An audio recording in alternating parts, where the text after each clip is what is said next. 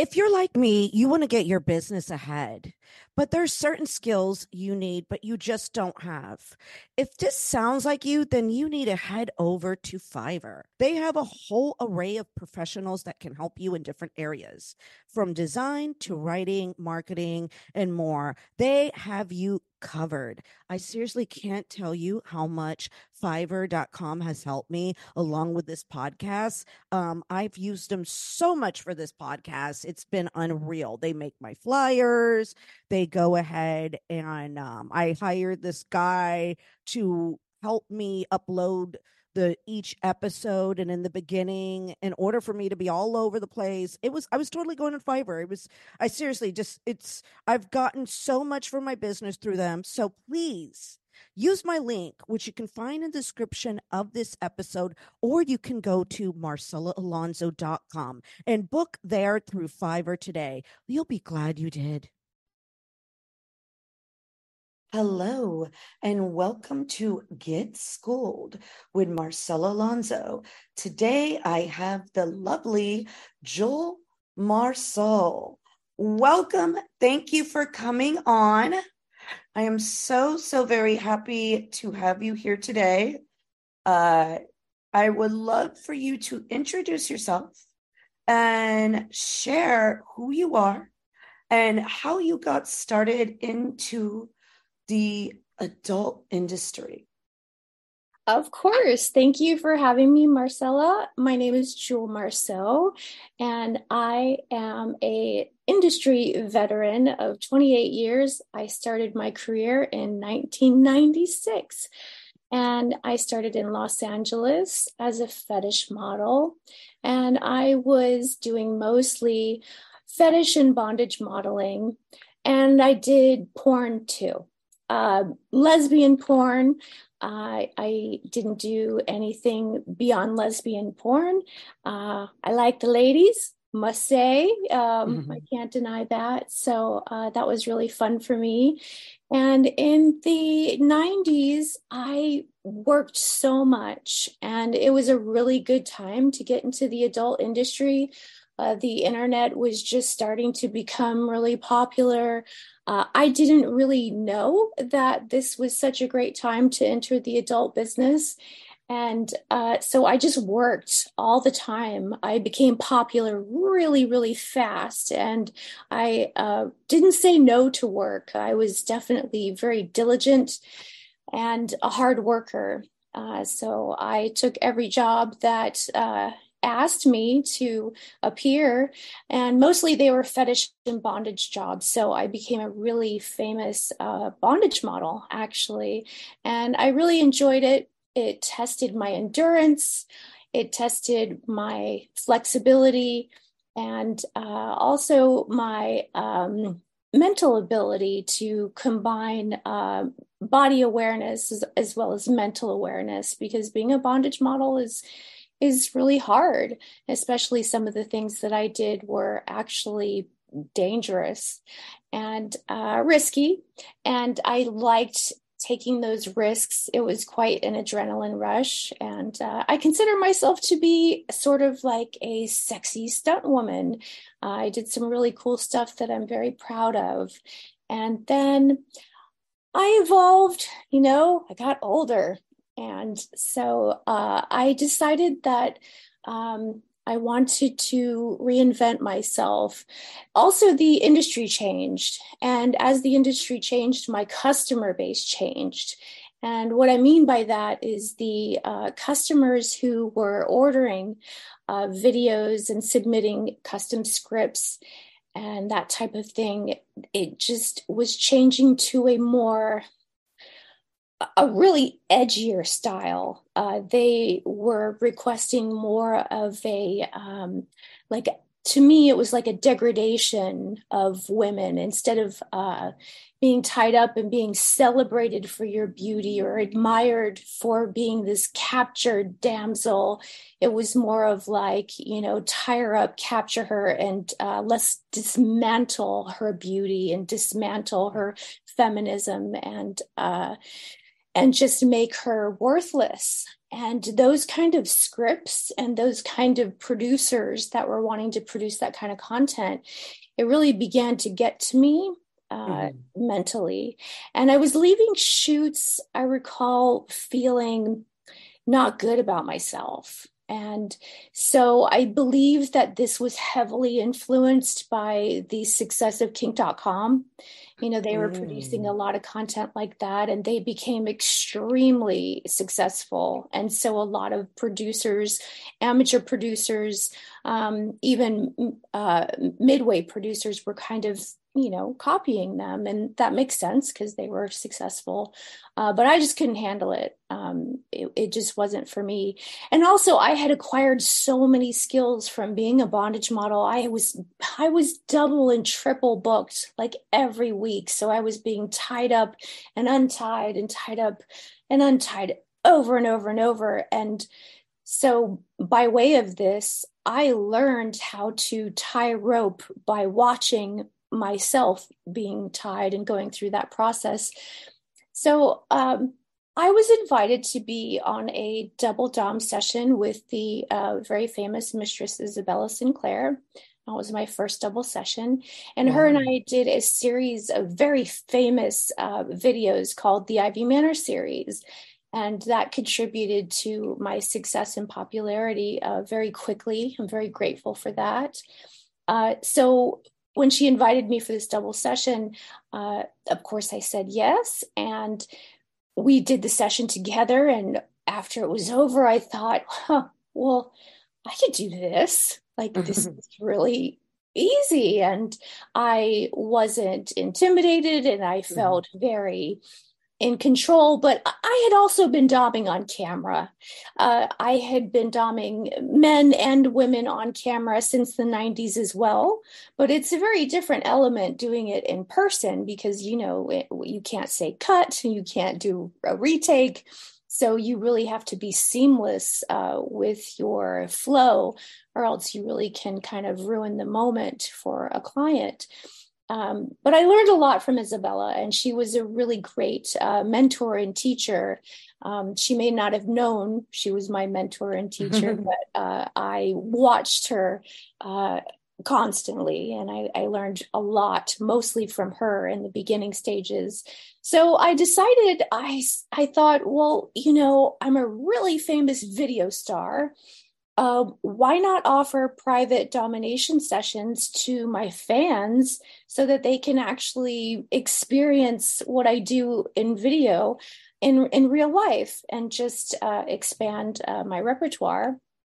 And so I began doing that about 15 years ago, and it went great. I actually began doing it on my own. And I just pretended like there was a camera in the room because I am very much used to being in front of the camera. I'm a model, I'm a performer, and I'm used to modeling and posing and performing. So doing sessions, that really helped me, thinking in that way, that there was a camera in the room. So I just kind of performed. And as a performer, I don't like to do retakes. Like, I want to go right through. I want to do it right the first time so I can go home. So that's kind of how I transitioned into being a pro dom. And the response was great. My fans were super excited, and I got a lot of requests, and I still do today. So it's been a really great transition. And I also wanted to transition this way because the adult industry began to cultivate a lot of amateur producers who, especially with the advancement of technology, we used to shoot with these big, gigantic cameras, right, that were super heavy. And, we used to shoot onto VHS, and it used to be so complicated. And then it was DV tapes. And, now we can use our phones. So I decided that I was going to shoot. I lost my train of thought. Now I'm being a human being. So I'm being a human being. That's okay. We all do it. I do it all the time. I'll forget my train of thought as well. Yeah. So, but you basically transition with the new I technology. pick it. I just picked it back up in my little brain. So, so the amateur photographer, I didn't feel safe with them Yeah. because they weren't professionals. They weren't coming from a big company, and a lot of times, like they weren't respecting my limitations. They Mhm. weren't listening to me when I said, please don't do this. Um, I need to be untied right now. My hands are numb. Like I was being touched when I wasn't supposed to be touched. So I didn't feel safe anymore. So transitioning into being a pro dom, I felt safer in that way because I know that I'm responsible. I know that I'm on time. I know that I'm sober, and I know that safety is a big issue for me. I was actually injured very severely in the year 2005. Oh I was man. paralyzed, yes, from a bondage suspension tie in San Francisco by a producer who's no longer in business. And it resulted in a lawsuit. That was a 3-year claim, and that was super stressful. And so my arm was Mm. paralyzed for 3 months.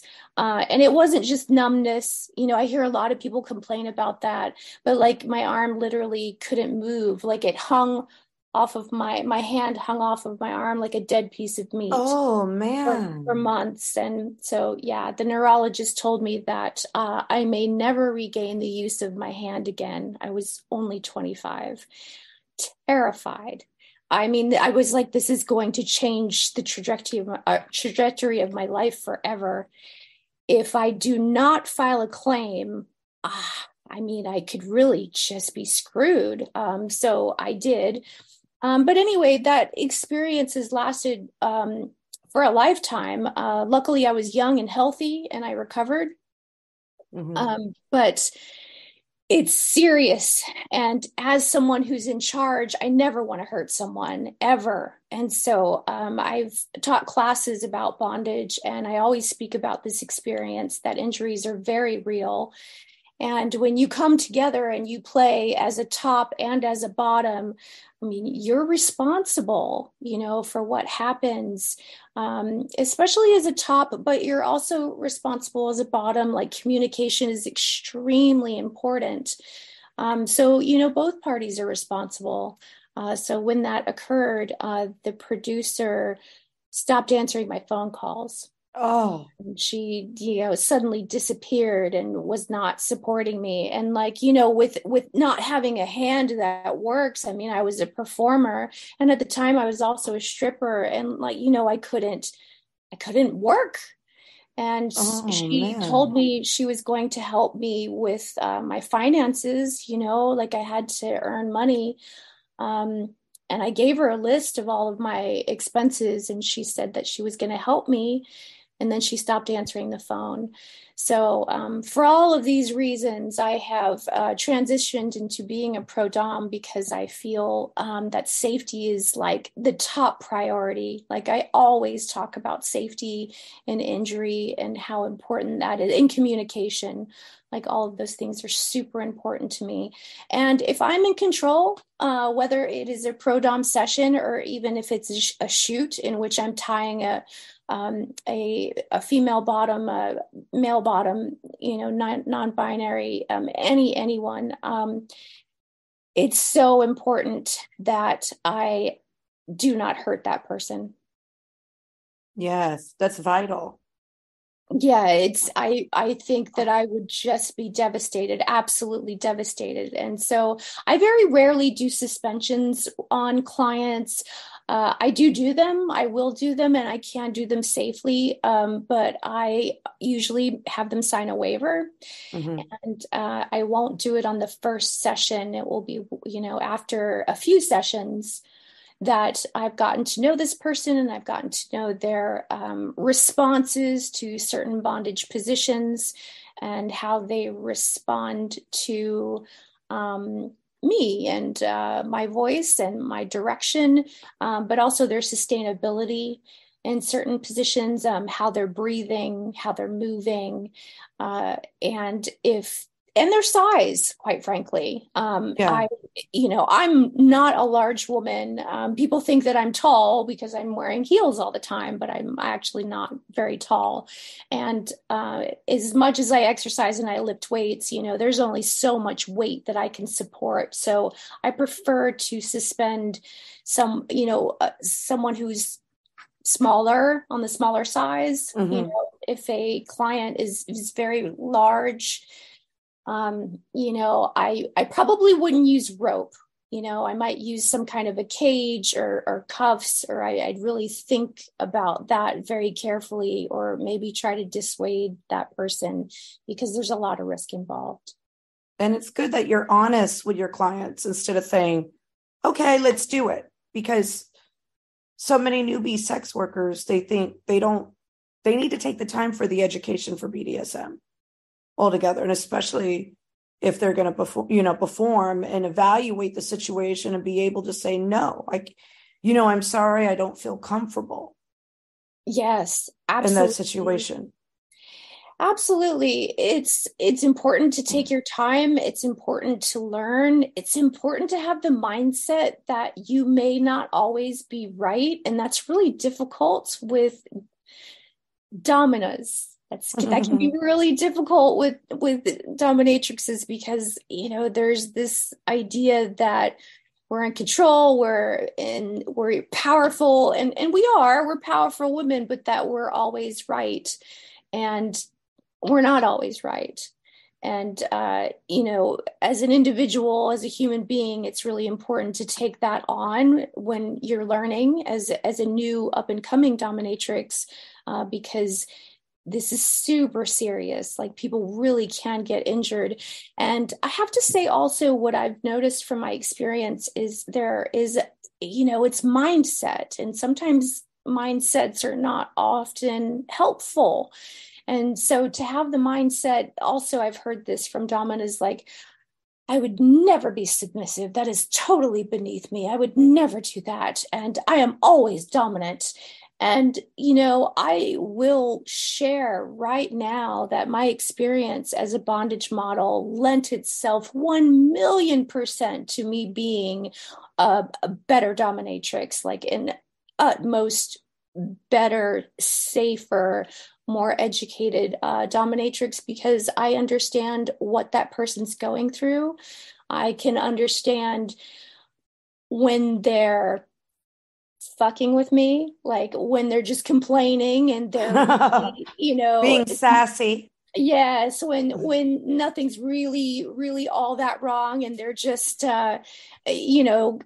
complaining for really no reason, or maybe they don't understand that, if you just move just a little few inches this way, then it'll release the pressure, in this on your wrists or this area. So, I'm able to be a lot more directive in a safer way.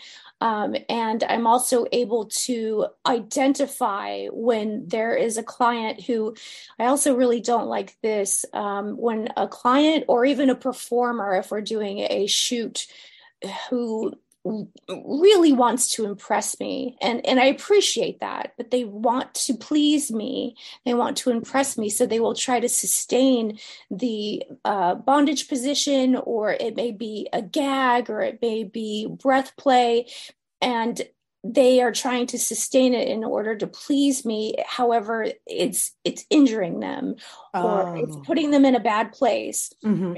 And this has happened many times. And I will say this, that it does not impress me at all. If you push yourself really hard to stay in that position just to please me, that's not impressive at all. I need people to be honest with me.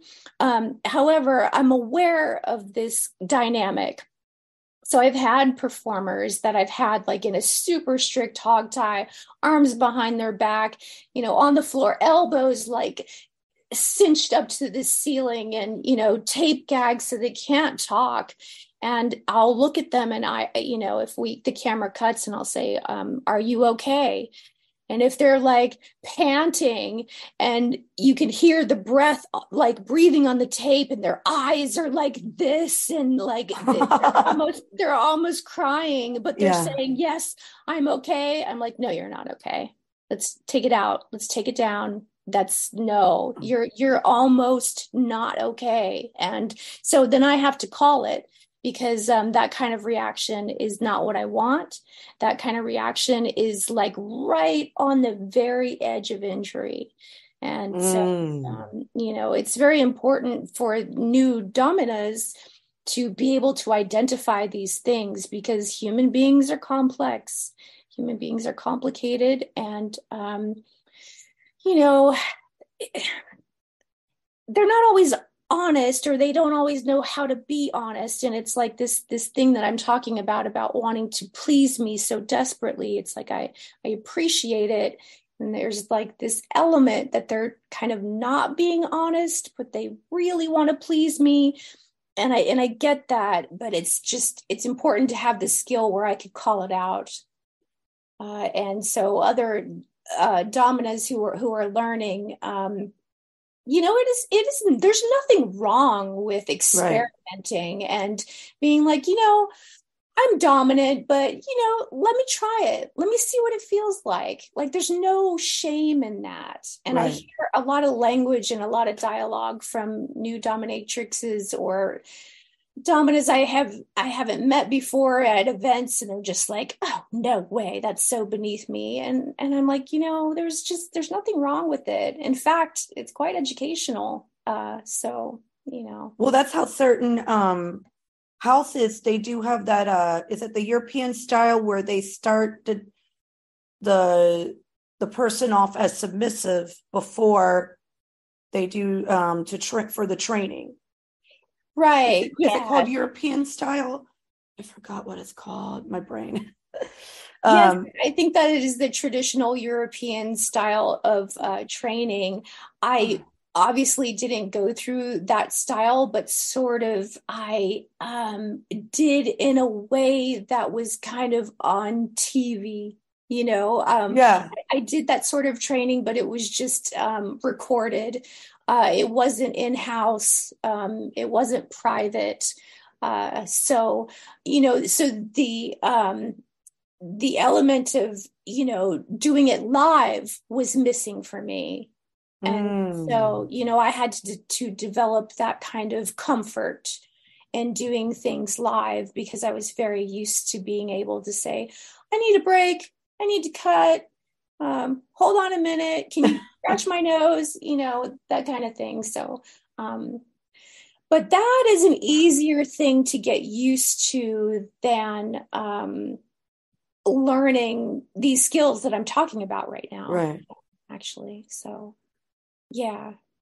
These are very important things to think about when you're learning. So I would really like to eliminate the stigma of it being, oh, that's shameful, or oh, that's beneath me. And honestly, you could do it in private. Like, nobody has to actually know. Right. Or work with another dom to see, for the education purpose, like you said. Yeah, exactly. It doesn't have to be posted on Twitter, Right. To know about it. And you can do it with someone that you trust, but I would highly recommend doing it just so you can see what it feels like.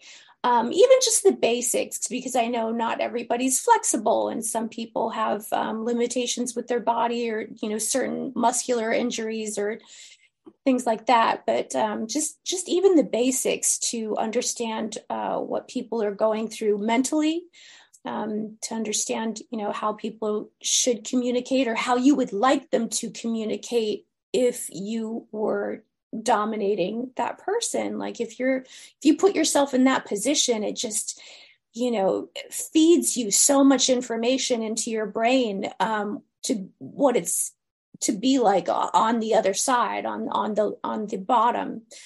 I just think it's tremendously helpful. Priceless information. Yeah. So education is, I feel like, with BDSM is very, very important. But The unfortunate thing, it is kind of hard for people to find proper education in certain cities because now of everything, it's just hard to get visibility, you know? It is hard. Yeah. It is. I would be open to teaching more people. But what I find is that I'm surrounded by a lot of porn stars, which are great, and they don't really want to learn. I think, like I kind of touched on it earlier, I feel like I run into a lot of performers that feel like they already know it all. Mm. And one skill like being able to tie rope bondage, and there's a lot of clients who like that's their niche, that's their Yeah. thing, that is rope, and it's not easy. No. It's not easy. So it takes a lot of practice. It takes a lot of repetition to be able to tie ropes correctly and properly. And I don't think that I would be as good of a dominatrix had I not been a bottom first. Wow. Yeah. Wow. I'm pretty sure of that. For sure, I wouldn't be able to tie ropes as well as I do, or suspend uh, men in the air. Oh No. gosh. Yeah, no way. I wouldn't have been able to do it had I not been through the process myself. Right, right. Before it got bad when you were filming, did you ever really, and I know you had that bad incident, but when you were doing it, did you ever imagine that, oh, I'm going to eventually see people? Like, how was that transition initially? Like, how did you feel about that transition, seeing people in person? Like, did you find the screening process, for instance, really hard? Were you, you were accustomed to getting booked all the time, but now, how was that transition? I should say, how do I get booked now? That marketing aspect, like, how am I going to make money from here? Or did just the popularity came? Well, to be honest, it was pretty easy. It was pretty. So, yeah, I really had a pretty big following already. And I think Okay. that when I began to offer sessions, people were just like, yay. Oh. But also, that was like in the early 2000s. And so the advertisement platforms were also in place that were really effective. And so, I mean, I would tour and I would go. I was also living partly in London, so I had an apartment in London too. So I was doing tours in Europe, Oh, and wow. I had my own DVD production company, so I was marketing my DVDs, and I was doing a lot of the big events in Europe that are like AVN, but they're European based, like Venus Fair, and uh, there's another one in the UK. And I'm gonna say it incorrectly. I don't remember the name of it, so I'm not gonna. It's erotic something. So I was able to tour like all over the place, and Right. I got a lot of great responses. My distributor was in Amsterdam, so I had Oh, okay. connections there, and yeah, it was great. So I was doing really well. Um, but I mean, honestly, things are harder for me now. Ironically, they're harder for me now because the advertisement platforms have disappeared. They've been Oh, eliminated. yes. The censorship is worse. There's a lot more women who are doing this now, so there's a lot more competition and saturation in the market. Yep. So yeah, it's a lot harder for me now, ironically, which is really frustrating because I have more experience now. So the transition at that time was really great. It was a good point time when you did transition, basically, and you had at that time social media, or it just everything was in place. Yeah, I had social media. Backpage was still being used, and Backpage was a super great resource. Oh, yeah. Backpage was awesome. Yeah, Right. and I used it all the time, and I, was able to tour everywhere and always get bookings. And so now, I'm really hesitant to tour because I've toured before, and sometimes I've gone to cities and I've come back and, either broke even, and a couple times I've been in the hole, and I'm just like, this is not the way it's supposed to go. And I feel like customers, for me, my experience, have become more flaky. They have become less respectful. And yeah, they do not address me with respect. Um, yeah, it's really, really changed. And I've, I don't like it. I don't like it at all. Clients used to arrive with gifts, and they really looked up to me and regarded me as a goddess and respected me. And now they just treat me like an object. They just treat me, not all of them, but Right. a lot of them. And I really think it's due to too much accessibility, way too much accessibility. This is my opinion, Mm-hmm. with all the social media platforms, and I'm really kind of feeling like I'm at a conundrum with that, because I feel like I'm giving out way too much free content. Customers have way too much access to me, whereas they didn't before. And when I just had like one website, I did clips for sale, and I had email, I just started Twitter. Like that was good. That was really good. That was enough. But now it's just too much. They have access to me everywhere, all over the place, and it's too easy. It's too easy to access me. I felt I'm glad you shared this because I've been feeling this. And then sometimes I talk to people and they're like, oh, like they treat me kind of crazy when I say this, but I have noticed the same thing. And I thought, like I shared with you earlier, I moved from LA to New York and it was just things were different. This was before the pandemic. After the pandemic, it's a little bit crazy. And my my social media, like I used to receive gifts and I had a wish list. And I remember I had a guy one time buy me a TV, like, and I never even met him, buy me a big, huge TV. And I've noticed the same decline. Um, and I think it's just, there's a lot of stuff out there and there's a lot of people out there. And I've had to warn, even I had a fan of mine that was into something. I think you're in the chat group that I sent. And I had to tell him, no, be careful, because I was so worried about, this is somebody that I talked to online and he was sharing a particular fetish with me. I was really worried about his safety. And I didn't want him to, and it wasn't me trying to be, no, I don't want you to see anybody else. I only deal with him online. It was, I really truly cared about his safety. And I wanted to point him at the right direction so he can enjoy himself and I wanted to feel him to be safe because I sort of have a motherly, a lot of doms were really nurturing people, but I was so worried. And that's why I was like, oh my gosh, let me refer him to the right people. You know what I'm saying? Yeah. Because I truly, honestly was worried. And, here I am, I'm the sex worker. This is the client. I'm worried about him and I want him in proper hands so he can enjoy himself. So I know he won't be injured. And because anybody is saying, oh, yeah, I can do that. Oh, yeah, that's no problem. I could do that. If somebody was to come to me today and say, I want to be tied up or this or what, and they ask for something extreme, I would refer them out purposely because and I'm going to be honest with them because I'm kind of been out of the loop for a couple of years.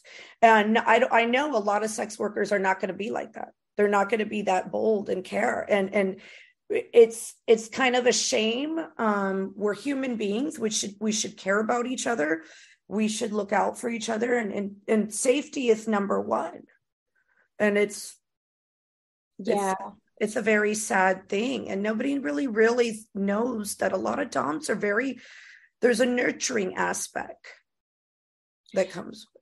Yes, yes, absolutely. There is, and that should come above and before finances and money, Yeah, yeah, earning, safety and care should really come before that. And I think desperate people do desperate things, and that's scary, and so for you to direct your client to people who you believe are safe, is really good and kind. It's the right thing to do, yeah. really. No, I was like, this person was sharing with me, and they were talking to somebody, and again, I didn't want to be a hater. I'm not being a hater. And they're expressing to me, I like this. I don't even want to really share the fetish because I want to give him his privacy. But I right away was like, nope, nope. Let me send you where you need to go. Yeah. I have no shame in my game. I will gladly do that. And I will refer somebody that comes to me with a particular fetish that is seeking something. And I will rather point them the right direction than, you know what I'm saying, take their money and Yeah. wing it. And I just feel like the importance of BDS education, it's so vital. It's so vital, especially with bondage.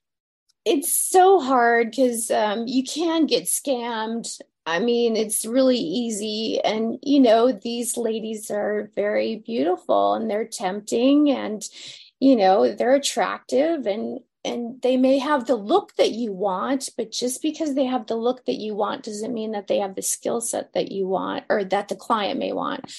And so, I mean, it's really important to review these ladies that clients might be choosing as a dominatrix, especially, for their very first time, to look at their, websites to make sure that it's professional, to look at their history, to look at their tweets, to, try to see and identify their work. And also, I think it's fair that clients could ask for referrals or look to see who those dominants are working with. I think that that's validating to see, if they're working with other very well-known doms, that would be validating to their experience level. But if you're going to choose a dominatrix just because she's hot, I mean, that could be risky if you don't investigate her skill set, her history, maybe the content she's posting on her Twitter, her clips for sale. Does she have what you're looking for? Also, communicate, look at her application process, and if she doesn't have an application, at the moment I don't have an application, so I'm screening people through email. So I'm going through some transitional stages with my website, and so that takes time. However, my body of history is like 28 years old, so I think that speaks volumes. But it can really ruin a client's perception of what BDSM is if they choose the wrong person, and it can really turn them off. They can get ripped off, Yeah. financially, and not I'm more worried about, like, with that particular situation, I was really worried about his safety and him going to the wrong person. Yeah. And that was, like I said, this was somebody that I just talked to online. And a lot of times, like online, because I'm very open-minded and I have the history I have with sex work, they will share things with me and I'm open to listening. And they said, oh, I was going to go over here or whatever. I said, hold on. No. You know what I'm saying? So so any listeners listening, take note to what Jewell is saying. Yeah, I mean, or else you may get burned. Yeah. And I say this because I've had clients come to me and complain and tell me their experiences, and I feel so bad for them. And it's time wasted, it's money wasted, and depending on how bad the experience is, I mean, it could turn them off from BDSM totally. And that's not good, and that's not what we want. No. I definitely want to encourage and provide a positive experience for people. And so it takes some investment in researching. It's you have to do it because there are so many people trying to do this now that just don't have the experience level and don't have the education, because it's just too accessible. Yeah. Technology now, you can pick up your phone and just do it. You can build a website for pretty much for free. You can post content like you can. It's so easy for anybody to do it, but that doesn't mean that they should be doing it. Right, right. No, no. And especially if somebody's going to see anybody in person, they need to be cautious. Or if they're playing, if let's say they are in a relationship and they do want to play, they are in the lifestyle, it would be good to try getting some education so they don't hurt their partner either. Yeah, absolutely. Yeah. You want someone who is going to listen, and be discreet. Uh, all those things are really important for both parties, I Yeah. think. So, So yeah. I have a question now because I'm being nosy. I I really want to know how it is working in Europe versus America because I didn't know that about you. I didn't know you were in London. Yeah, I lived in London for 7 years, actually. Wow. Yeah, so that was pretty cool. I um, I was married for a while to a really cool guy who was in the adult industry, and he was just so cool, and he was so supportive of my career and doing anything that I wanted to do. And so he owned a bar in Hackney in London, and I would often take my clients to the bar and have them buy me drinks at my husband's bar. It was amazing. It was so cool. And I'd often get recognized walking around. We lived in Broadway Market, like around London Fields, which is a park. And so you just do a lot of walking in Europe. So yeah, that was really cool. So the difference is, well, you earn more because the currency's higher, What? the pound is higher, so I would charge the same rate, Hmm. but in pounds or in euros. So that was cool. And so was there a difference in clients? I think that my clients, I think that there was a difference in clients, actually. I think that they were more excited to see me and more respectful, and just treated me like a goddess because, well, I was from America, and I was someone that they didn't get to access very easily because, I still kept my apartment in LA too. So I Hmm. was like 6 months in London and Europe, because I would kind of hop, skip, and jump all over the place. And then I'd be 6 months in LA, also domestically hop, skipping, and jumping around the States. So I was a personality that they, just didn't have access to. So that was really great. So I got a lot of clients and a lot of visibility, a lot of attention.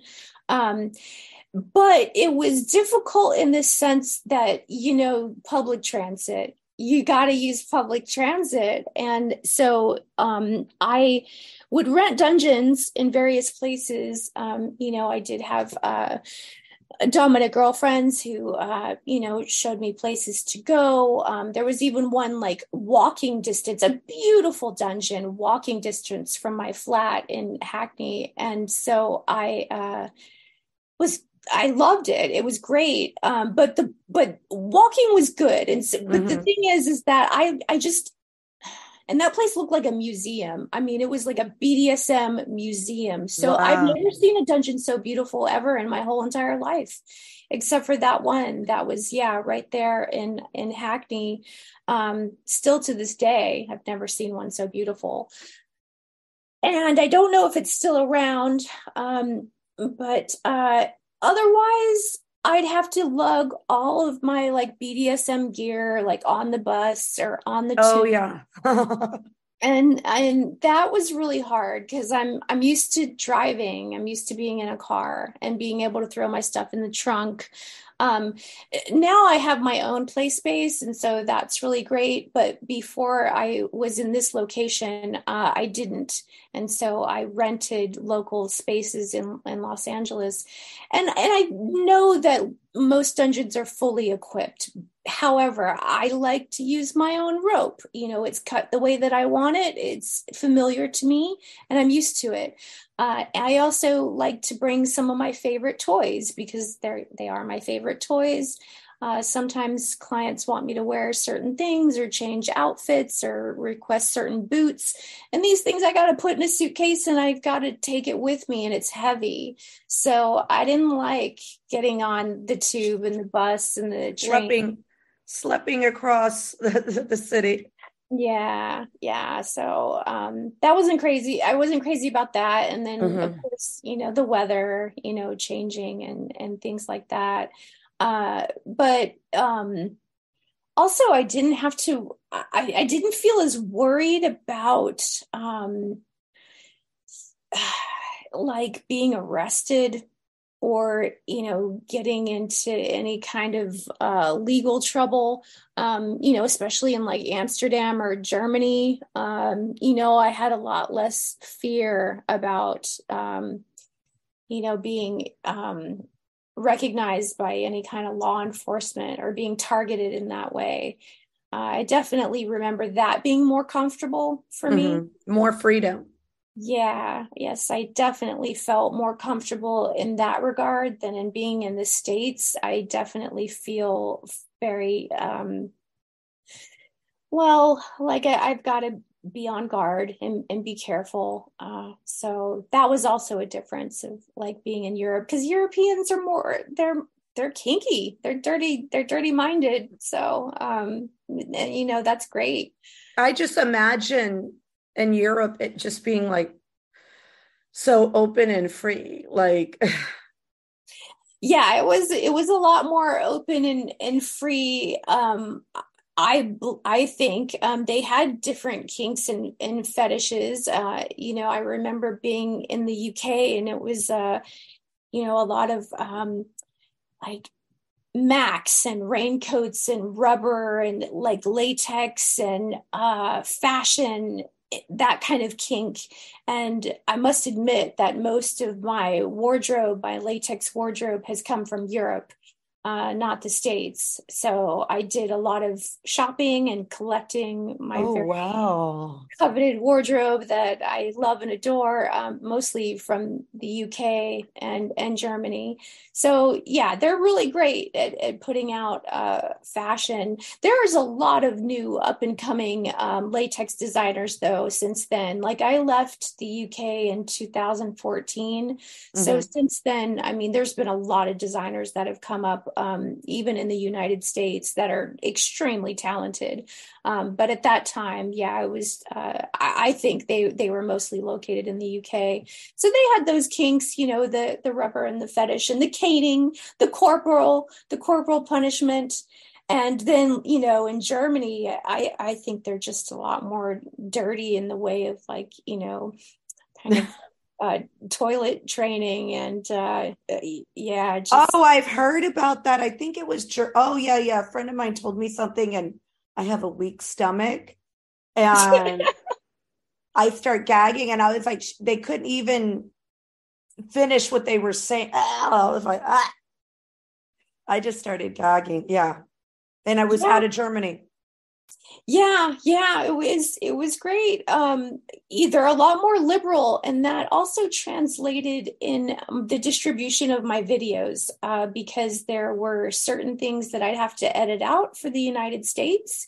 But for DVDs that got distributed in Europe and in sex stores in the European market, it was not a problem. It's not a Wow. problem at all. So yeah, and so my DVDs that did go to Europe for distribution, they had a special stamp on the spine of the DVD that indicated that it was a European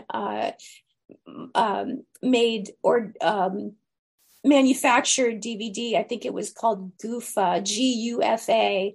I'm not sure what that stands for, but it indicated that it was not from the United States.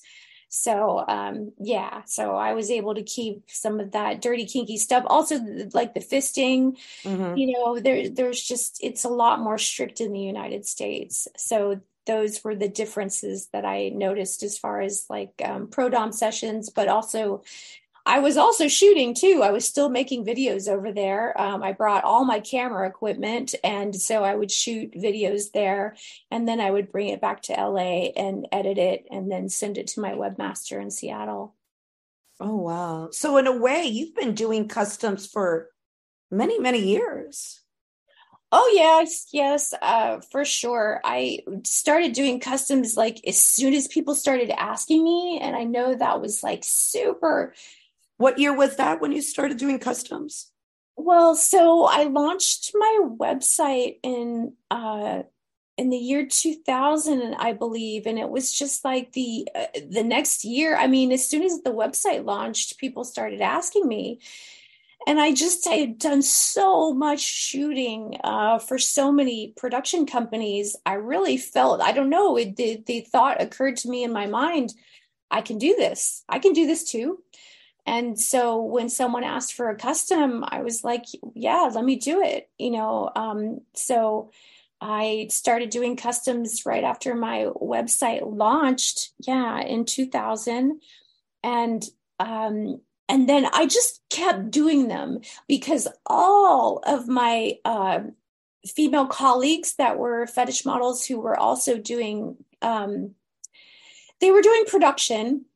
They were writing their own scripts, and they were shooting their own ideas, and I did that too, because I had money at that time. I could finance my own scripts, and I could hire my own people, but I also did customs too, because none of my other colleagues wanted to do them.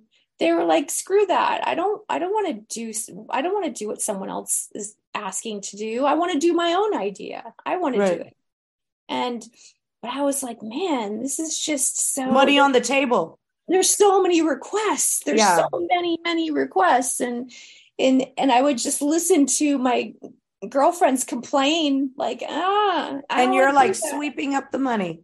Yeah, and I was like, I'll do it. But it wasn't too many years later that they started catching on. I think, Uh, I mean, the DVD market was going to die. It was right. just, it was going to happen, and it did. So, those colleagues who were just like, oh, no, I'm going to do my own thing. They eventually caught on and started doing the custom thing because it was more consistent, and these customers wanted it. And then it provided us content to be able to upload and distribute to other sources to earn money. So it wasn't long where they also jumped on the bandwagon, but at first, yeah, it was just Have me. you seen the money decline through the years? Because I've noticed through the years, I've kind of seen as more and more sex work has been sensationalized. I've noticed like kind of a decrease in money. And I personally feel like even when my OnlyFans, I remember I got on in 2018, just like, what is this? I don't know, whatever. And it was easy to work. And now it has become like this because so many people came on with the sensationalizing. The prices are chopped in half. It's like things are just getting cheaper and cheaper, but then our bills are getting higher and higher.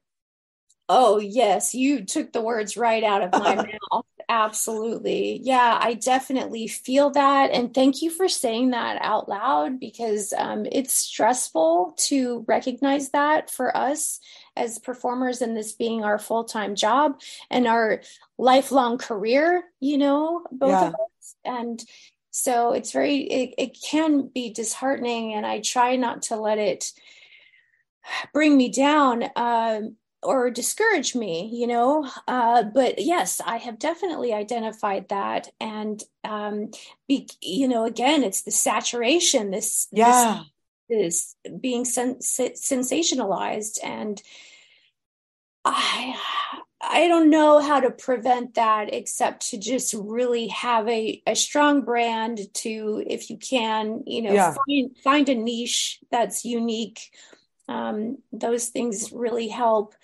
Um, but I've created my character Jewell Marceau to be what it is, and I'm thinking now about how I can possibly reinvent myself now, 28 years later, because reinventing yourself is another way to try to uh, drum up more income and Yeah. business, and to get visibility and to stand out and be noticed, because that's all really important. And that becomes hard when there's so many people coming in and these new people, and it's reducing your prices, and they're doing it for dirt cheap, and that really makes it hard for us. So yes, I have noticed these things that you're talking about. I have experienced them, and it's really frustrating. Um, we have to work so much harder Yeah. for less money, and Mm-hmm. so yeah, that's real. That Yeah. is No, real. it does real. And I like people come into sex work and there's a lot we go through mentally, emotionally, every aspect of sex work that you're in. And people just, at first, they're making money and I feel like also the days of somebody taking somebody under the wing and guiding them, that's kind of, it's a little bit lost too as well. Cause I don't know, my generation, when I was started, I listened to the oldest, smartest person that I knew, and I found mentors in different aspects of my sex work career, and I listened to them. And Tara, for instance, Indiana, she's a wonderful mentor, wonderful educator too. Somebody I listen to, I will stop and listen to, I will stop and make a point. But I've noticed this new generation, they know everything. I feel you.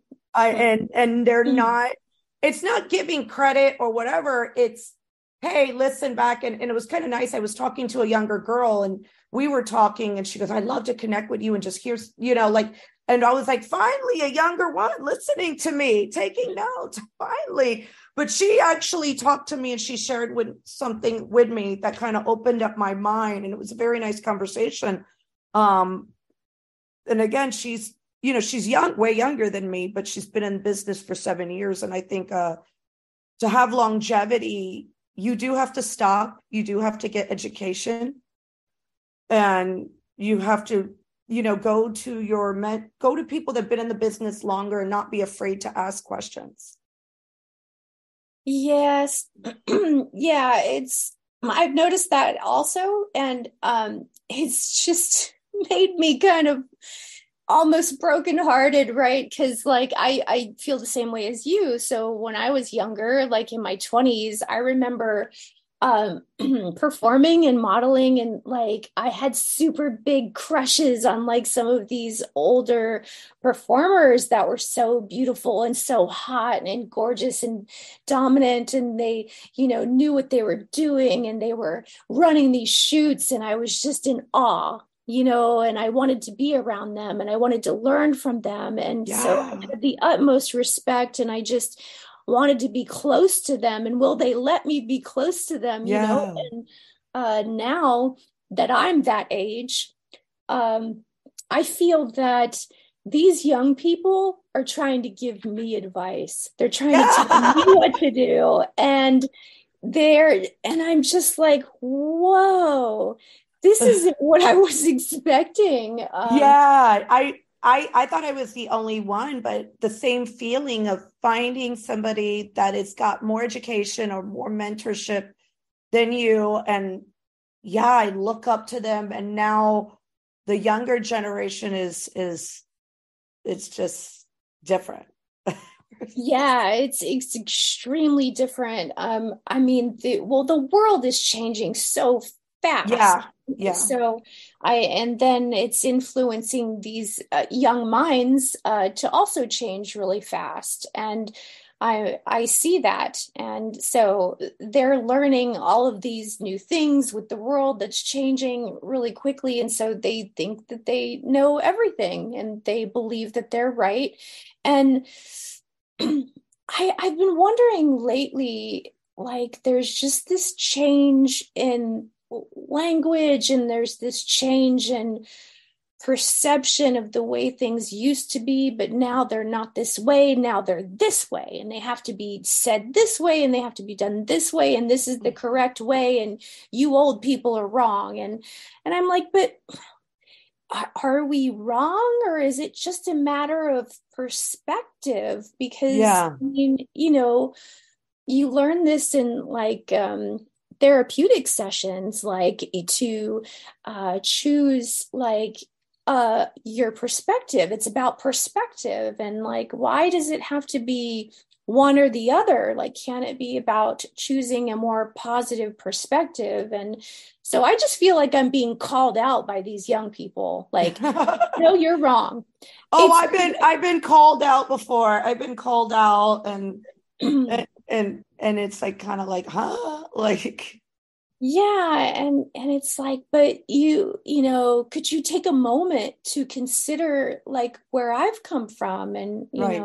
where how I've been influenced as a human being. And it doesn't make me wrong. It just makes me a different compilation of experiences. So, and that doesn't make me wrong or anyone wrong. And I think that that's lost. That's not even considered. It's just like, Yeah. nope, you're old and you're wrong, and your ideas and where you came from is irrelevant now.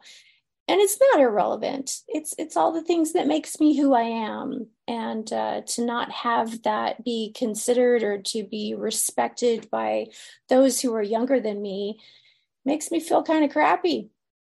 Yeah. It Yeah. makes Because me feel great. we didn't dare do that. We didn't dare. No, We were no. like loving when we would have somebody and they were in our presence. You know what I'm Oh, saying? absolutely. Absolutely. That's exactly how I felt. Like Yeah. totally in awe, just like so excited to be in the same room with them. And so, yeah, I just try to take a deep breath and try I to hear have you. grace and, Yeah. make sure that I don't take it personal. Right. Well, thank you so much for coming on Get Schooled. Can you please let my listeners know how they can find you, where they can find you? Absolutely. Yes. Yes. So currently now I have I've always had jewelmarceau.com. So that was my very first website that I launched in 2000. And so I still have that website. It has gone through many changes over the years. So right now I'm reserving that website for just all of my archive content. So I am aware and I realize that you fans and admirers and customers love my old archived bondage, damsel in distress fetish work. And I don't shoot that kind of content anymore, but you guys love it. And I can't deny that or kick it to the curb. So I've got it there for you guys. It can also be found on my Clips for Sale store, 5858 Jewel's Treasures. That's also all of my archived old bondage movies, clips, customs that you can find that you all contact me sometimes and are like, I'm searching for this XYZ specific little thing. So that's where my old work is. Now, my new content where I'm shooting all of my femdom, my current video work, I'm placing that on OnlyFans and on Loyal Fans. So that's where you can find the new me in which I am posting current relevant content. So if you want to see what I'm doing now, up to date now, that's where you can find that kind of content. Also, on Clips for Sale store 28236, I'm putting my femdom content there as well. And you can also follow what I'm up to on Twitter at MS Jewell Marceau, at Ms. Jewell Marceau. And also the same handle is at Sex Panther. And also I'm on Facebook and Instagram. They keep shutting me down all the time. So I have to change my profile a few times. So it's different. Yeah. It is Twitter's the best. Twitter's the best. Yeah. They've shut me down too, but yeah. So but I think it's good because I can put up naughty content there. I don't have to worry so much about like, you know, if one pubic hair is showing that, are they going to shut me down? Like, that's not going to happen. But anyway, Instagram is Jewell Marceau LA Pro Dom, if you want to follow me there. And I think those are all of the sites that I can manage at the moment. I'm selling a lot of my memorabilia from the 28 years that I have been a bondage and fetish model. I have saved like my costumes, my gear. I have a lot of like gags and things that like I've accumulated and I've saved it. And I can't save it all. Like, or else I'm going to have to buy a new house, or bigger house, I'm going to have a new, bigger space. So if you like these things or you see it in a video or a movie that I've produced, just contact me and I probably have it. And so I'm selling those things and also worn items. Those are all the places where you can find me. And if you would like to book a session, please email me at jewellmarceau@yahoo.com. I also have an all my links. .com / msjewellmarceau.com. So anything that I've forgotten or didn't mention right now, you can find it there at all my links. So, all right. Well, thank you for coming on Get Schooled.